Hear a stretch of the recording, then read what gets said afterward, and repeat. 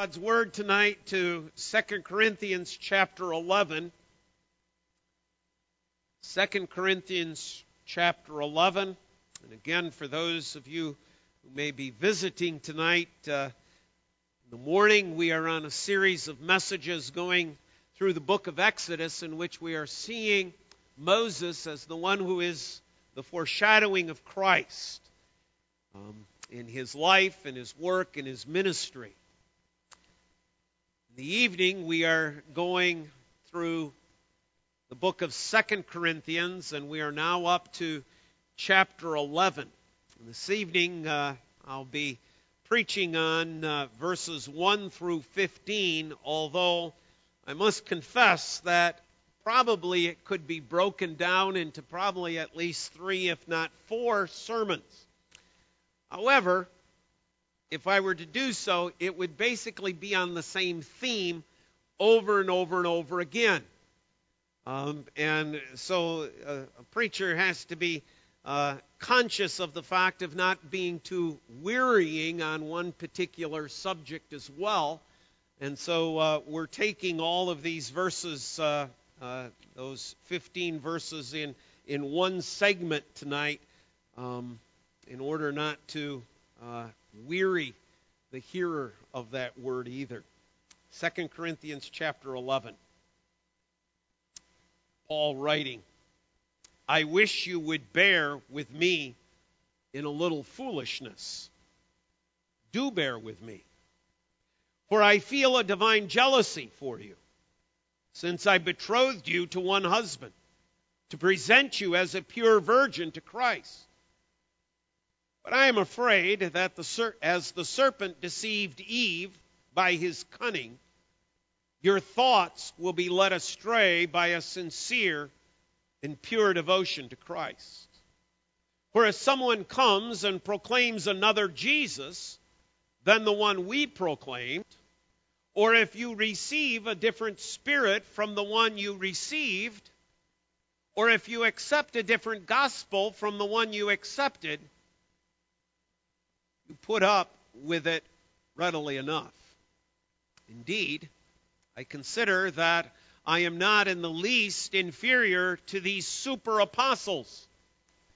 Even if I am unskilled in speaking, I am not so in knowledge. Indeed, in every way, we have made this plain to you in all things.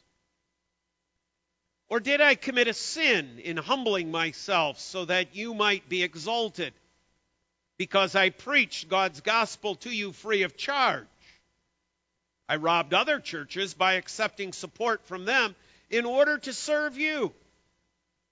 And when I was with you and was in need, I did not burden anyone. For the brothers who came from Macedonia supplied my need. So I refrained and will refrain from burdening you in any way. As the truth of Christ is in me, this boasting of mine will not be silenced in the regions of Achaia. And why? Because I do not love you? God knows I do. And what I am doing, I will continue to do in order to undermine the claim of those who would like to claim that in their boasted mission, they work on the same terms as we do. For such men are false apostles, deceitful workmen, disguising themselves as apostles of Christ. And no wonder, for even Satan disguises himself as an angel of light. So it is no surprise if his servants also disguise themselves as servants of righteousness. Their end will correspond to their deeds. Thus far, the reading of God's word. Let's pray and ask for God's blessing again. Father, we pray that we will never be deceived from the truth of the gospel. We pray that you will work in Pastor Bob's heart to keep him clear, that he understands, and you will give him the direction he needs, that he may preach to us and expound your word to us in a way that we can understand it, and that we always understand the truth of your gospel. We ask this in Jesus' name. Amen. Amen. We'll break our passage down tonight into these 3 points. First of all, a marriage illustration that Paul gives. Secondly, a a personal commitment that Paul lets us in on.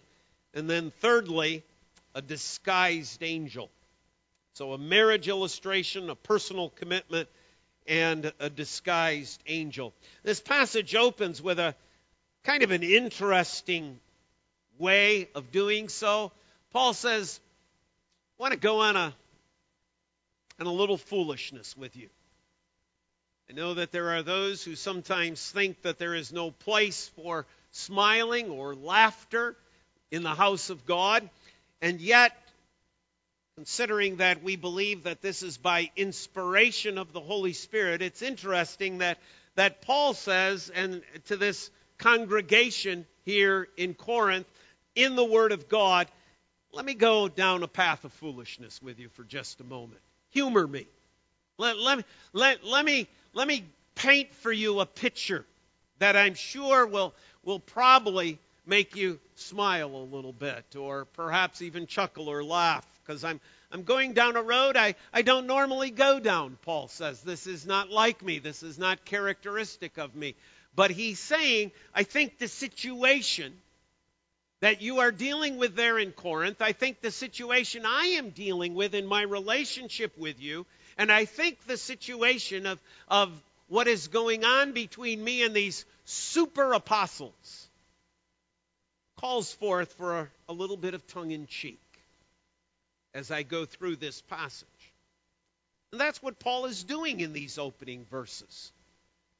By calling even these opponents the super apostles, he's painting a picture of them that they themselves have painted of themselves. But what a foolish picture it is, isn't it? To think of one considering themselves to be a super apostle. What does that look like? What does that sound like? Well, Paul is about ready to describe it for us. He begins, however, with this marriage illustration. Paul speaks about, first of all, his work there in Corinth. And he almost pictures himself as the one who is sort of the go-between in the betrothal process. He sees himself, as it were, as the divine matchmaker that is taking place here. He is the one who came to Corinth and introduced the bride to the bridegroom. He is the one who came to Corinth and spoke of Christ and told them of Christ. He is the one who brought them the gospel message. He is the one that first upon their ears spoke of the great salvation that is found in Jesus Christ and in Him alone. It is through Paul's preaching, it is through Paul's teaching that these folk there in Corinth came to know Christ as their Lord and Savior. Paul speaks about that as the betrothal, as the fact that there was a commitment made between them, that they pledged themselves to Christ, and that Christ has indeed pledged himself to the church, to the bride there in Corinth. I don't think most pastors would think of their work in life as being that of a matchmaker, although I know plenty of pastors who try to do that, especially down in Costa Rica. That perhaps happens, as well as other places. But I do know pastors who actually take it upon themselves as a passion within their congregation to make sure, okay, that young men are matched up with perhaps young women that they have pastored in previous congregations. Although we might consider that to be rather strange or at least humorous, it's rather interesting that Paul sees his work as the pastor, as the missionary, as the apostle of doing that. Not in terms of physical marriage, but spiritually, of bringing people to Christ, of introducing them to the bridegroom. That is part of what Paul is saying causes a little bit of tongue-in-cheekness. It causes an interesting picture to emerge. And that would especially be true amongst his Jewish recipients. It is common knowledge that amongst the Jews there were those who were indeed given this kind of responsibility. There are those who are designated as the sort of professional matchmaker, the one to whom you go to have your daughter to be found a husband, or if you have a son, to have him find a daughter, and to work out all the agreements that need to be worked out in terms of the betrothal, in terms of the dowry, and all of that. So Paul is using an illustration out of their lives to show them that this has been his work, and that indeed they are involved in this relationship, in this covenant relationship with Christ as their head, with Christ as their bridegroom. Paul then says, it is of great interest that I note what Satan is doing amongst you. He picks it up, verse 3, but I am afraid that as the serpent deceived Eve by his cunning, your thoughts too are being led astray. Let's just step back a minute from that statement about Satan's cunning. One, here we have once again an acknowledgement in the Old Testament, in the New Testament, of an Old Testament event that is not considered fictitious, that is not considered just some sort of moral picture to describe man's humanity, but Paul is writing this as factual, that there was indeed a serpent that tempted Eve. So within our denomination, one of the things that men for the ministry have to attest to is, do you believe the historicity of those first 11 chapters of Genesis? In other words, do you believe in the historical reality of an Adam and Eve? Do you believe in the historical reality of a serpent that tempts Eve? Why? Why are we so strong upon that? Because it is biblical. The New Testament, Paul is building his argument not upon some fable, but he's building the argument upon the historical reality that Satan, in the garb, in the disguise of a serpent, cunningly deceived Eve. But Paul's point is to take that historical reality that took place there in the Garden of Eden to say, that's what's happening amongst you in the church at Corinth. You're betrothed to Christ. There is a legal relationship that exists. Yes, there is a coming consummation. Yes, there is the coming day when we are gathered at the feast, the wedding feast of the Lamb. But we are in the betrothal relationship. For the Jew, that meant a legal reality.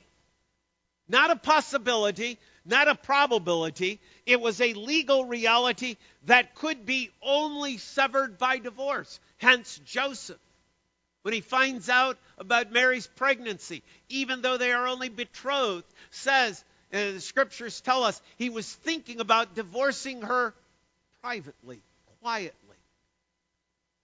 Because it required a divorce to end that betrothal. It was indeed a legally binding relationship. Paul says, that's what you have in Christ, Church of Corinth. You have a legal binding relationship with Christ. But Satan is cunningly deceiving you. He is cunningly trying to break that covenant relationship that you have with Christ, even as Satan successfully broke that covenant relationship that Adam and Eve had with the Lord God in the garden. That's what Satan is doing amongst you. Now the question would be, how is he doing that? How is Satan? I'm sure the people in Corinth are going, Paul, how? In what way? Paul says, in the fact that you're being led to a different gospel. A different gospel that has a different spirit. And not only a different spirit, but you have a different Jesus.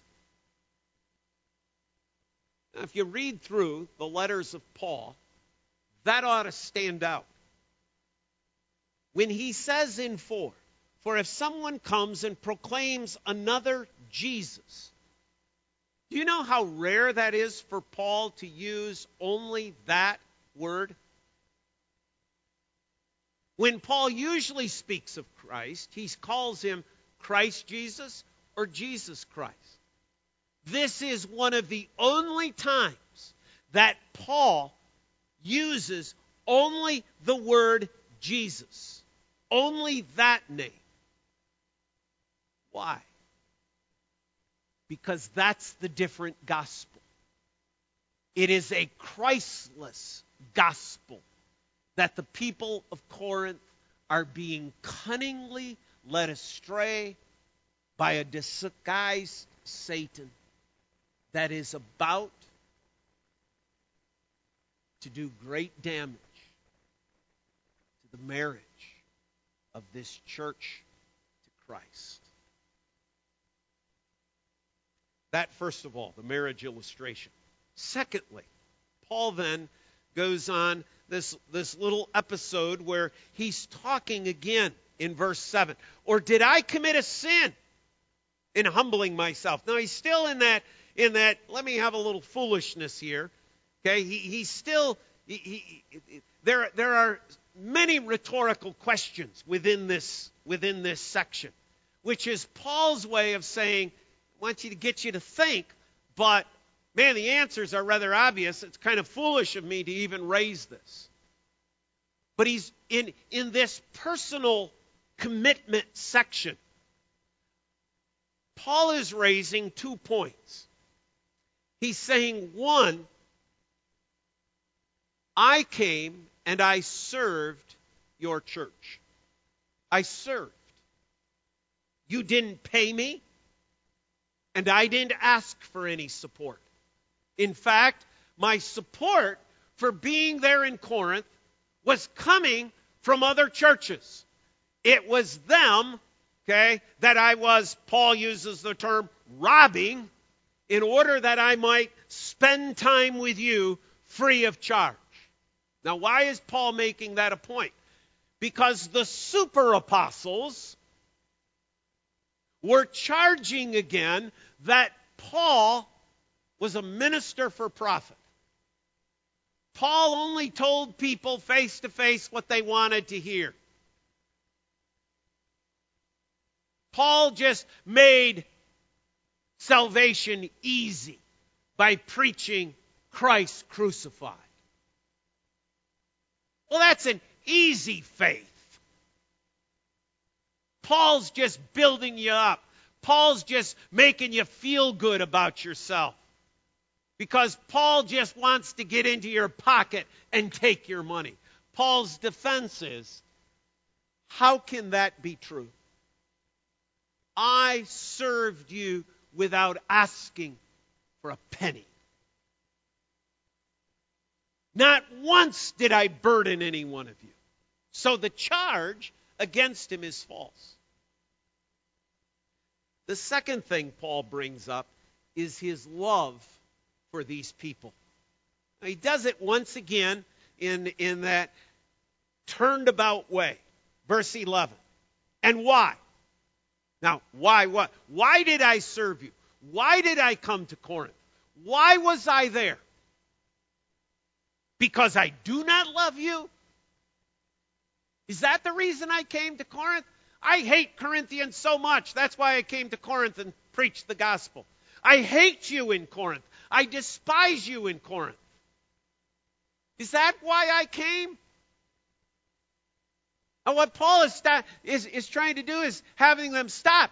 Think about this. Reflect upon this. Isn't that utter foolishness? When you really think about the time I was there, when you really think about my ministry amongst you in Corinth, did you really sense that I was there hating you all the time?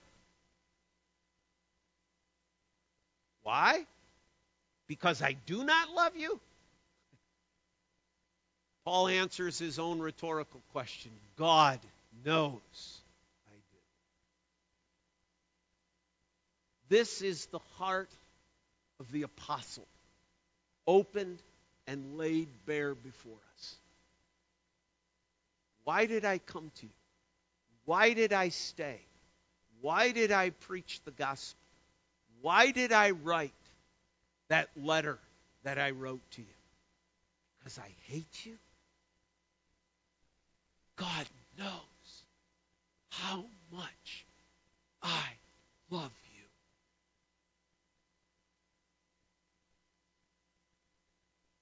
you. Amazing statement.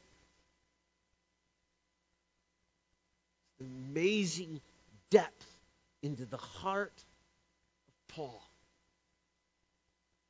You know, oftentimes Paul is pictured as this doctrinal theologian. He's pictured as the one from whom we get all the doctrine from and in the New Testament. And I must say, I think that's a very unfair caricature of the apostle. He seems to open up his heart on a regular basis. That you don't get the sense that Paul is doing a job.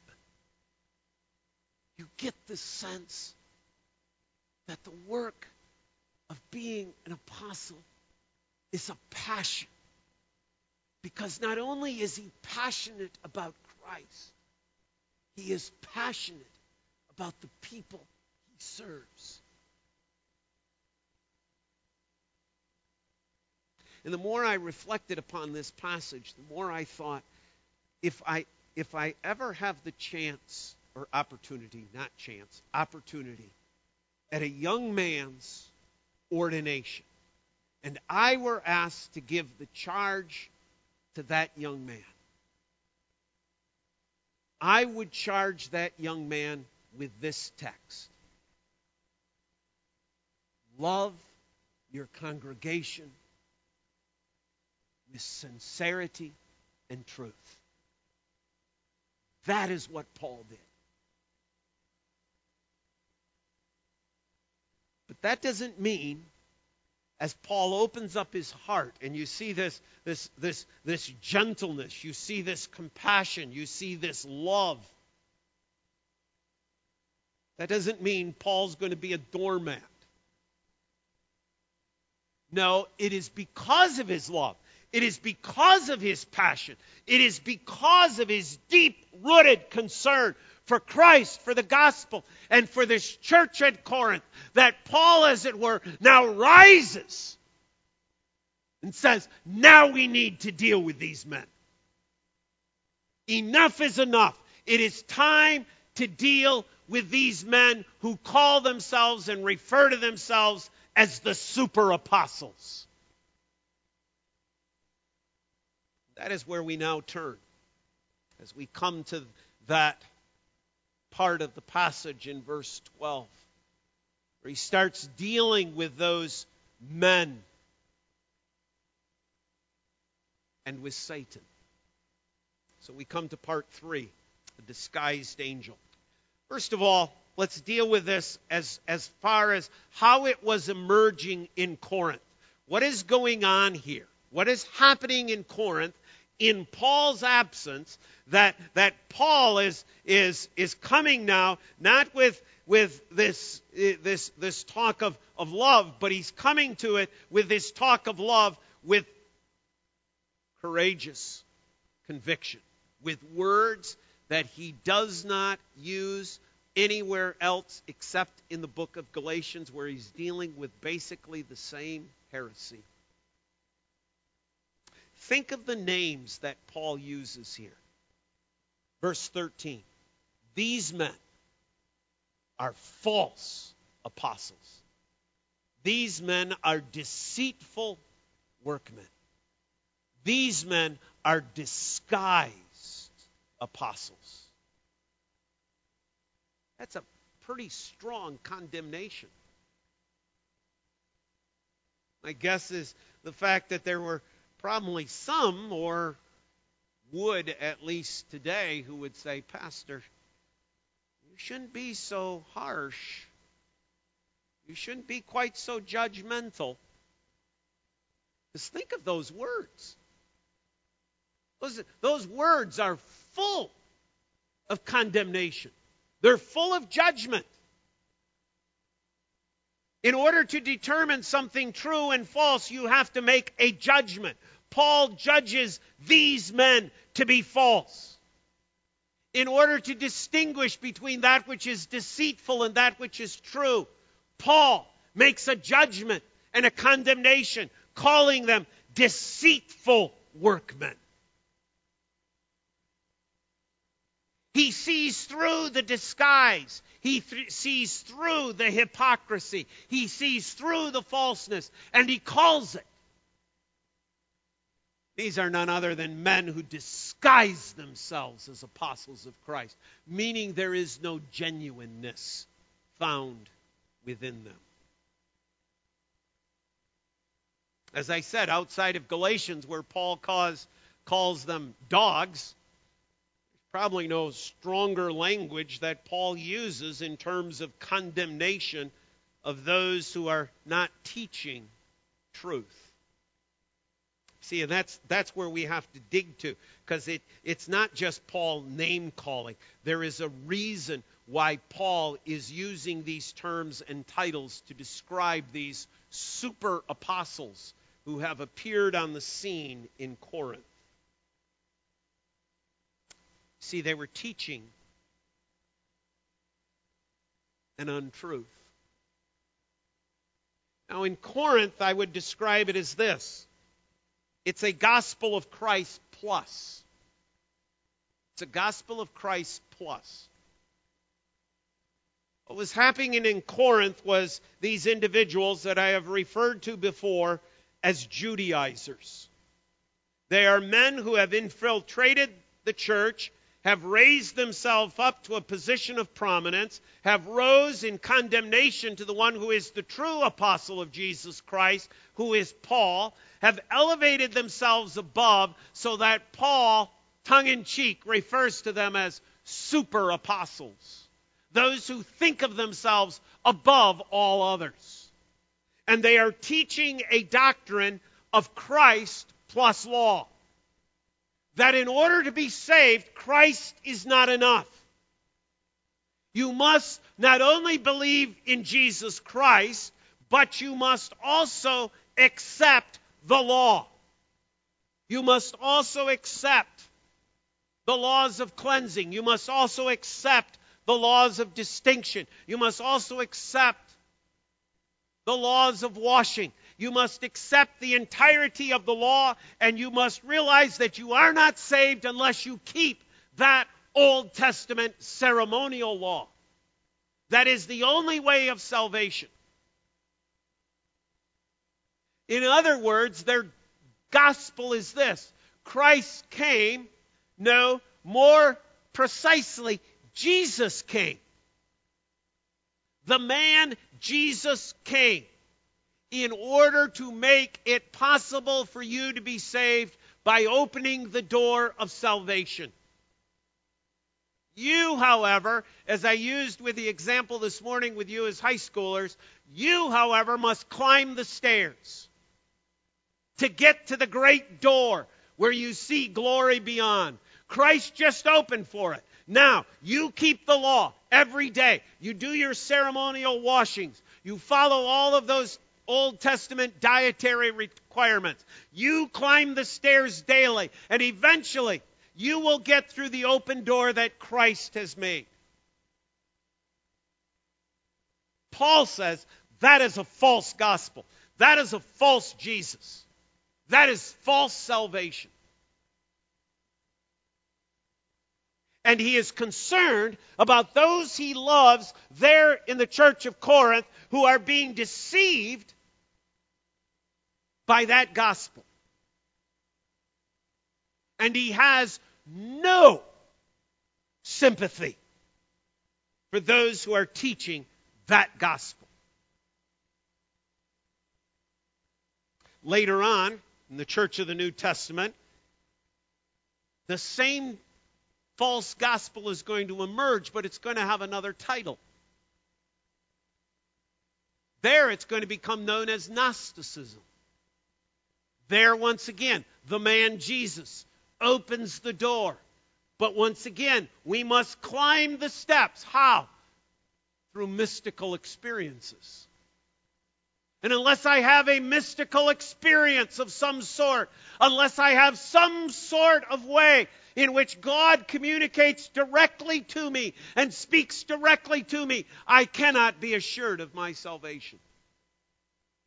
That Gnostic belief is going to emerge as the false teaching that the Apostle John is going to have to deal with in his letters. It is no different, my friends, than the false teaching that arrives out of Rome today. That was the example we used with our high schoolers. In Rome's view, Christ but opens the door as the possibility of salvation. You, on a daily basis, must do your good works. You must go to your Mass. You must go to your confessional. You must pay your indulgences. You must pay money to the church. You must do all those things in order to climb that great tower and then hopefully someday to make it into glory. Except nobody ever makes it there in this life. We always end up half short, so somebody else has got to cough up the rest of the money. Somebody else has to pay the fine. Somebody else has to pay to get you the rest of the way. It's Rome's heresy. It's the Gnostic heresy. It is the Judaizers' heresy that it must be Christ plus something you do. Something else needs to be added to Christ. And Paul says that is a false gospel. And although Paul is not dealing with it here, we must also add that there is a teaching rampant that adds to it this. It is Christ minus. It is the teaching of all the fullness of salvation is found in Christ. Yes, but you never get it fully here. It is a teaching of salvation minus hope. It is a salvation minus joy. It is a salvation minus peace. It is a salvation minus assurance. Mark, what was the last number? 653? I think that's what it was. 623. Turn to that a minute. Turn to that. Do you know there are brothers and sisters, quote unquote, in the Reformed faith who will not sing this hymn? They can't. Because they never get past their sin. Those of you who were in Costa Rica, that was the discussion during Sunday school. That was the argument that was going on that we witnessed last Sunday morning in Sunday school. Can I ever have peace with God? There is now, therefore, no condemnation in Jesus Christ.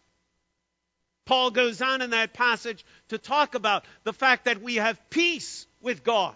And the argument became, no, I can never truly have that peace because my sin is so great.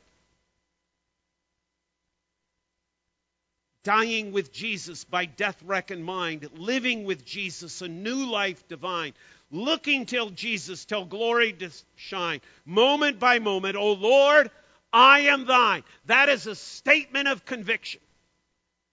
There are those who know all the right terms. They can define justification, sanctification. They're stuck in sin. They don't ever think they can get beyond that. That is a false gospel. God's word tells us that the truth and reality that we have in Christ is not just for then, it is for now. There is no condemnation for those who are in Christ. Now, that's the living reality of the gospel. And oh, the joy, the peace, the assurance, the hope that gives to you and I as a believer in Jesus Christ. That we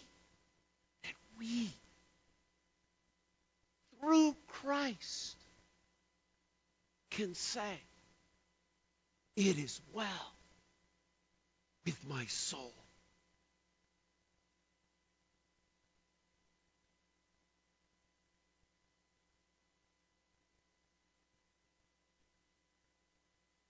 In the world, Paul goes on in this passage to reflect for us on the fact that Satan himself disguises himself as an angel of light.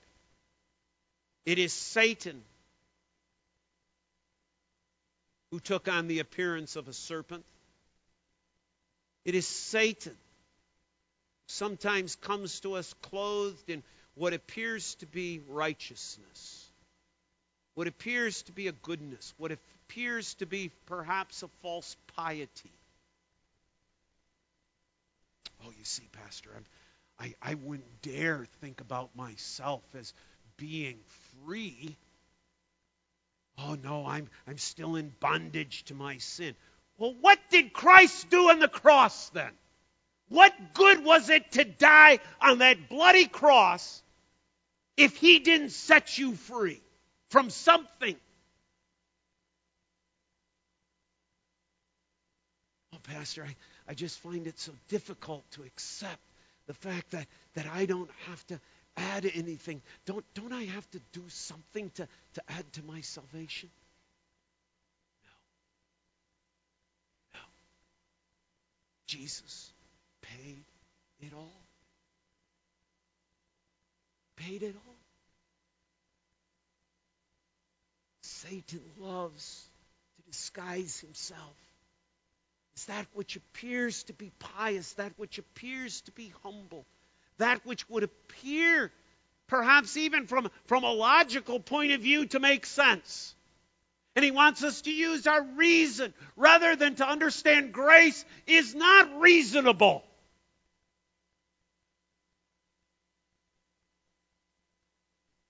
For if it were reasonable, it would not be grace.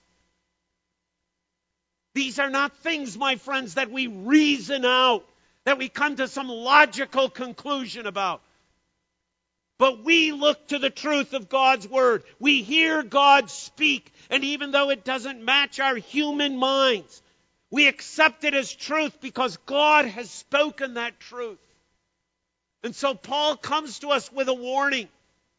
The warning of, be careful of the wiles of Satan. Be careful of those agents of Satan who put on pretended righteousness with all of their do-goodisms, with all of their law, with all of their mystical experiences, with all of their false piety. It says, be careful. Distinguish between the truth of the pure gospel of Christ and that which is false. That, my friends, is not really hard to do because God's given it to us in black and white so that we may discern, that we may distinguish the true gospel of Christ. A gospel of grace, gospel of joy, a gospel in which Christ has fully paid for all our sin. And God's people say, Father, thank you for your word, for its reminder tonight that, Father, we are called to be those of open heart. We are called to be those of great compassion. We are called to be those of great love. But love, Father, does not mean we're doormats. Love also means that there are times when we have to rise up in righteous indignation, even as Paul did here. And when the gospel of Christ, when the people of God are being cunningly, manipulatively being led astray to another Jesus, to another spirit, to another gospel. Father, we must see the truth of Christ, the truth of salvation.